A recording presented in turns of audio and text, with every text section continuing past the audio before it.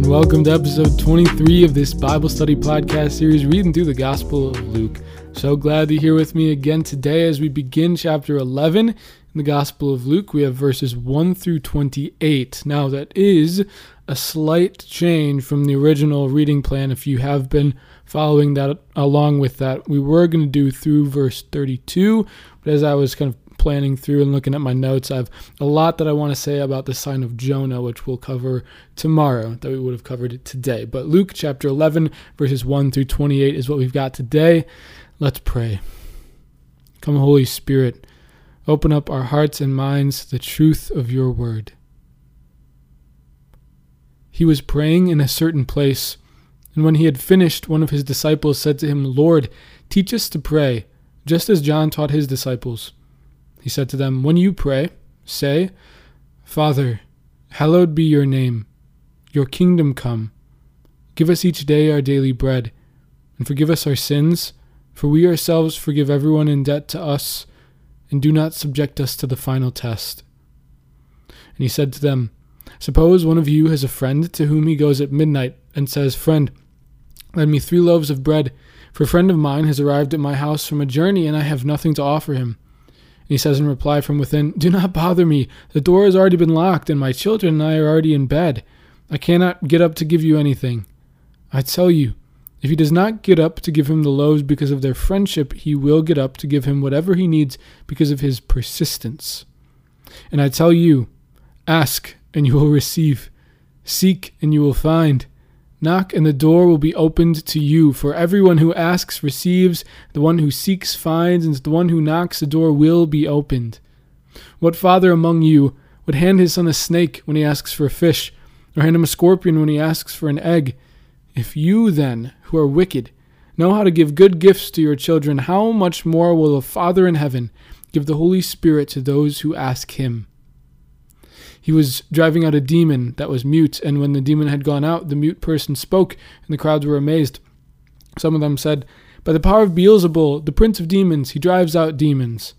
Others, to test him, asked him for a sign from heaven. But he knew their thoughts and said to them, "Every kingdom divided against itself will be laid waste, and house will fall against house. And if Satan is divided against himself, how will his kingdom stand? For you say that it is by Beelzebul that I drive out demons. If I then drive out demons by Beelzebul, by whom do your own people drive them out? Therefore they will be your judges. But if it is by the finger of God that I drive out demons, then the kingdom of God has come upon you. When a strong man fully armed guards his palace, his possessions are safe. But when one stronger than he attacks and overcomes him, he takes away the armor on which he relied and distributes the spoils. Whoever is not with me is against me, and whoever does not gather with me scatters. When an unclean spirit goes out of someone, it roams through arid regions and searching for rest, but finding none, it says, 'I shall return to my home from which I came.' But upon returning, it finds it swept clean and put in order. Then it goes and brings back 7 other spirits, more wicked than itself, who move in and dwell there, and the last condition of that person is worse than the first." And while he was speaking, a woman from the crowd called out and said to him, "Blessed is the womb that carried you, and the breasts at which you nursed." He replied, "Rather, blessed are those who hear the word of God and observe it." This is the word of the Lord. Thanks be to God. Okay, so we begin with, this is Luke's section on prayer, right here in Luke 11, where we had the Lord's Prayer, which probably looks pretty familiar with us. So we'll talk about it a little bit. Jesus's section of teaching on prayer. So Jesus is praying, and we find the disciples in just a pure, genuine moment that is great, and I think is incredible for us. The disciples see Jesus praying and say, "Lord, teach us how to pray."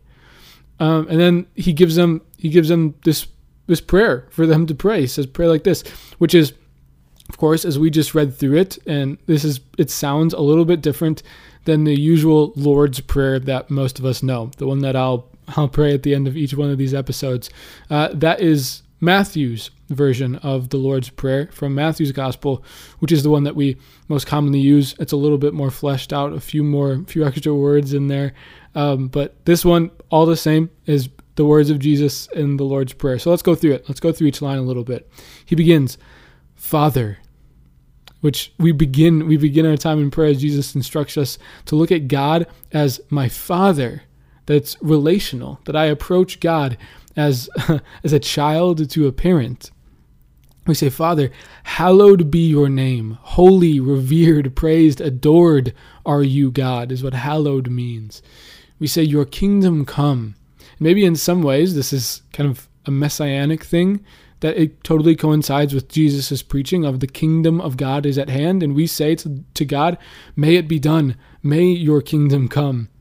And we pray, give us each day our daily bread, which maybe it sounds like it could be a manna reference. I think this is one that we could talk plenty about. Of any of the lines in the Lord's Prayer, I love talking about this line, but maybe in some ways it's a reference to manna. So in the book of Exodus, chapter 16, it talks about the manna, the bread from heaven that God would leave on the face of the earth every day for the Israelites in Egypt.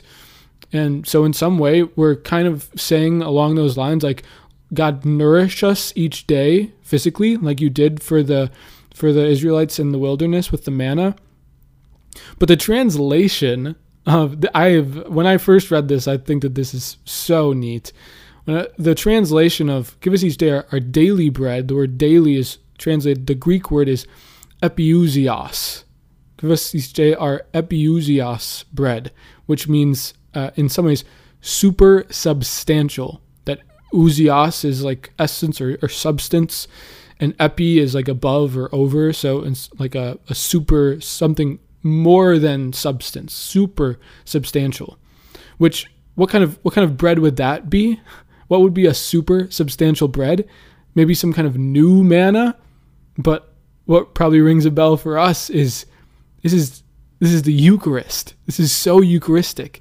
This is give us each day our super substantial bread. What is the super substantial bread that we receive? The body and blood of Jesus Christ in the Eucharist. That not only feeds us physically, but feeds us spiritually and nourishes us for this journey that we are now on in our wilderness of life until we reach the promised land, is this daily bread, this super substantial bread of the Eucharist. And we pray, Lord, nourish us physically, and nourish us spiritually, and give us all that we need in your Son in the Eucharist, and feed us spiritually this day. We pray, give us each day our daily bread, and forgive us our sins, which totally coincides with the consistent theme of Jesus' preaching of repentance. It's a prayer of repentance. Forgive us our sins, asking God for mercy. And then we say, for we ourselves forgive everyone in debt to us, which is an interesting way that this is phrased, because I think what's implied is in some ways like a challenge from Jesus, that could we pray this honestly? For we ourselves forgive everyone in debt to us. Do I forgive everyone in debt to me? Kind of along the lines of how we would normally pray the Lord's Prayer in Matthew's version is, forgive us our trespasses as we forgive those who trespass against us. That as is like a kind of like an equal sign. That, Lord, forgive me as much as I forgive other people. That mercy, we're given mercy for the mercy that we give out. We're given forgiveness for the forgiveness that we give out. Kind of a challenge to us to forgive others so that we may be forgiven. And finally, and do not subject us to the final test. What final test? That's a very interesting line that Jesus finishes this prayer with. What kind of final test? I think this is really the bare intro to this kind of period of testing that will come, which we'll read much more about later on in later chapters when Jesus gets to Jerusalem. We'll read plenty about that. But this is the very way Jesus taught us to pray. That if we are ever like, how do I pray? Jesus gave specific words that you could simply say. And there is nothing wrong with simply reciting this prayer, because they're the very words that Jesus gave his disciples to pray. So if we are ever grasping for anything, in some ways, the best prayer that we could give is simply reciting with full intention and contemplation these words that Jesus gave us in the Lord's Prayer. But he goes on and continues to talk about prayer, and he gives kind of a parable to explain prayer in some ways. So he says, if you go to a friend's house at midnight and ask for bread because someone showed up at your house, you didn't have anything for them, so to be hospitable to the person, you go to a friend's house at midnight. Maybe this friend would help you at a convenient time, but you're knocking on their door middle of the night, which makes this certainly difficult. So the person, as Jesus says in the parable, it's like, I'm already in bed, the door's locked, the kids are asleep, go away, can't help you. But Jesus says, I tell you, if he does not get up to give him the loaves because of their friendship, he will get up to give him whatever he needs because of his persistence. I think kind of two things that what Jesus is saying about prayer in this parable of sorts is, one, is that we should not fail, and we should not hold ourselves back from going to God in desperation, moments of desperation, like the man in the parable who who needs food, doesn't have any. It's the middle of the night, like a difficult situation, but in desperation goes to his friend. We too should approach God in our moments of desperation like that, but that we should be persistent in prayer. I think that's the fundamental message of this parable here, that if we persist, God will not fail to help us. God will not fail to give us what we need if we are persistent in prayer when we come to the Lord in our place of need. Because Jesus says, ask and you will receive. Seek and you will find. Knock, and the door will be open to you. He assures us that God will hear us. God does hear us and will grant our prayers, which praise God for that. But I think the question then remains, and I always read that, and the question that comes to mind for me is, everything we ask for? Because I think we know from experience, like if you've certainly prayed for something before that God has not granted to you, which makes you think like, I thought Jesus said, ask for whatever and you'll receive it. I think if we look to one of the other gospels, to the Gospel of John, it provides kind of some good clarification to this point. Where in John chapter 15, verse 7, Jesus says, if you abide in me, and my words abide in you, ask for whatever you wish, and it will be done for you. Similarly, Jesus says, ask for whatever you wish, ask and you will receive. But the clarification, the preface is, if we abide in him, then ask and you will receive. Because the truth about that situation is, if we abide in Christ and his words abide in us, then we are attuned to his will. We are attuned to God's will, so therefore we would ask for good things and not simply those things that are broken and weak and human desires. Because the truth of the situation is, God is not going to give us things that aren't good for us because he's a good God. Jesus even says that as human beings, he says, what father among you would hand his son a snake when he asks for a fish, or hand him a scorpion when he asks for an egg? Same thing with God, that God won't give us things that aren't good for us, even if we ask for him. Like, even if we come before God and say, God, I really want this, but if he knows that that's not what's best for us, God knows what we need. And God is a good and loving Father, gives us good gifts, which is so true and so reassuring, that ultimately what Jesus is saying here about prayer, I think could be summed up in that we should come to God in prayer, 1, receptive, 2, expectant, and 3, persistent. Receptive, open to that there is a God who hears us, and he hears our prayers, and that he will give us good gifts. Expectant, that God will give us whatever we ask for if we abide in him, that God does hear us and will give us those good gifts. And persistent, that we continue to come to the Lord. We continue to come to prayer. And if there's something that we really desire, and if we are really receptive and attuned to the will of God, then we should come persistently to the Lord in expectant faith, and not pray so small-minded, and not pray so simply, but to pray boldly with expectant faith, persistently to God if we are truly abiding in him. That's a kind of boldness in prayer that I know I definitely don't have. But as I read through this, when I was reading through the gospel, it inspired me a little bit to begin praying for more. But I think it really does truly take looking at myself and saying, how much am I abiding in Christ so that I know what good things that the Lord has in store for me. And then I can go, I can say, Lord, give me this, and persist in it, because I want the good gifts that you have in store for me. May we too go boldly into prayer like this. So then Jesus gives his whole spiel on prayer here. We get to verse 14, where there's an exorcism in front of a crowd that Jesus performs. And I think it's interesting that Jesus does this in front of a crowd, because we just keep seeing back and forth Jesus being like, don't tell anybody, don't tell everybody about all these cool things, but then he like does something like this in front of a crowd. It's like, Jesus, do you want people to know, or do you not want people to know?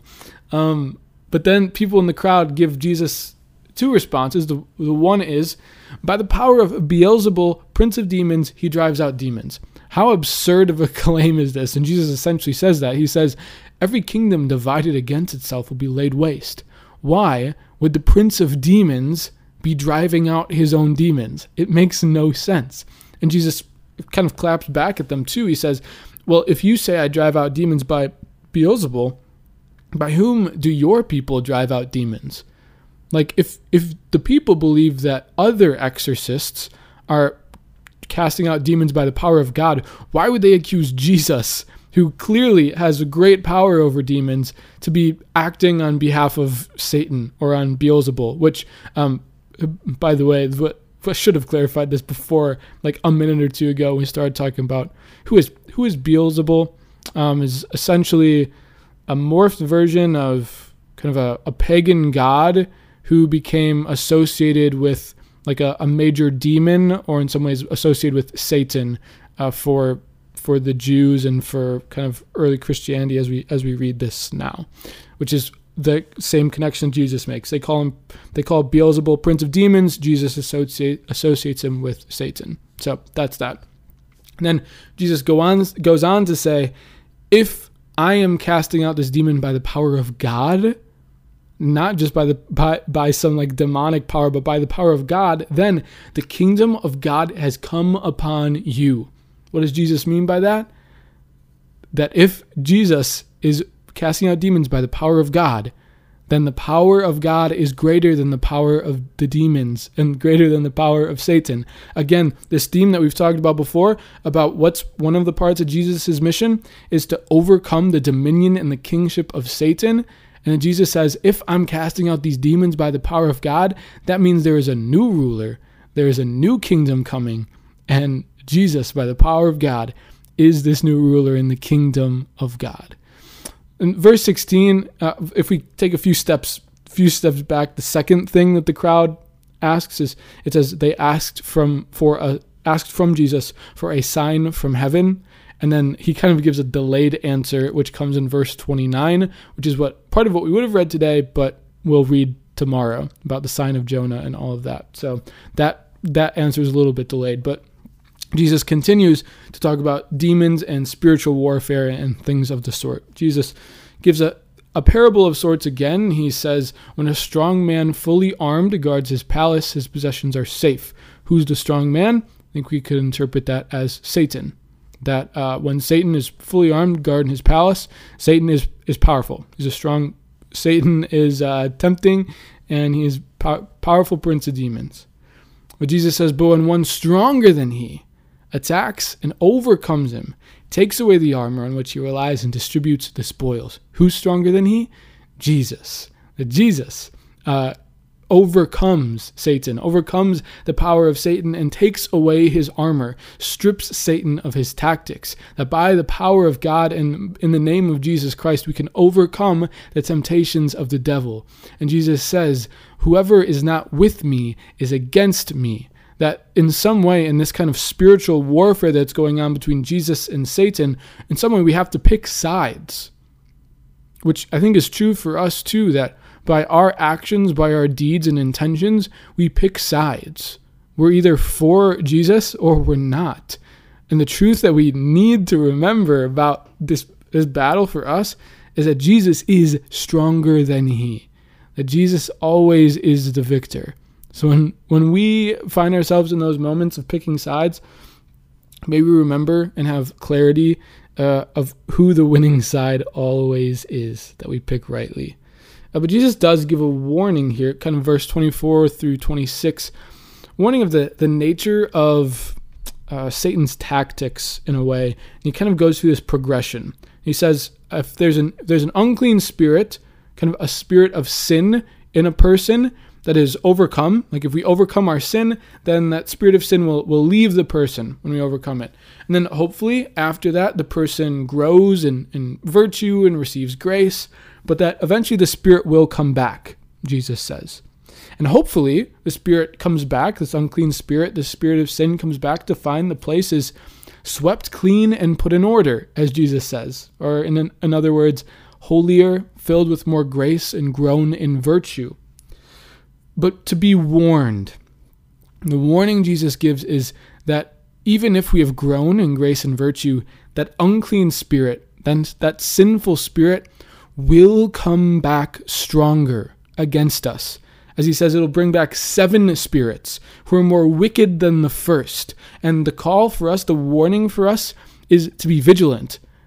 That sin and that evil, when the 7 spirits come back, will certainly be worse than before. I think this is so true for our life and our fight against sin and against temptation, that it always comes back, and we are never fully done with temptation, that the devil's always working in our lives. So we so desperately need to pray. We so desperately need God's grace in this fight against sin, because the devil's temptations are strong.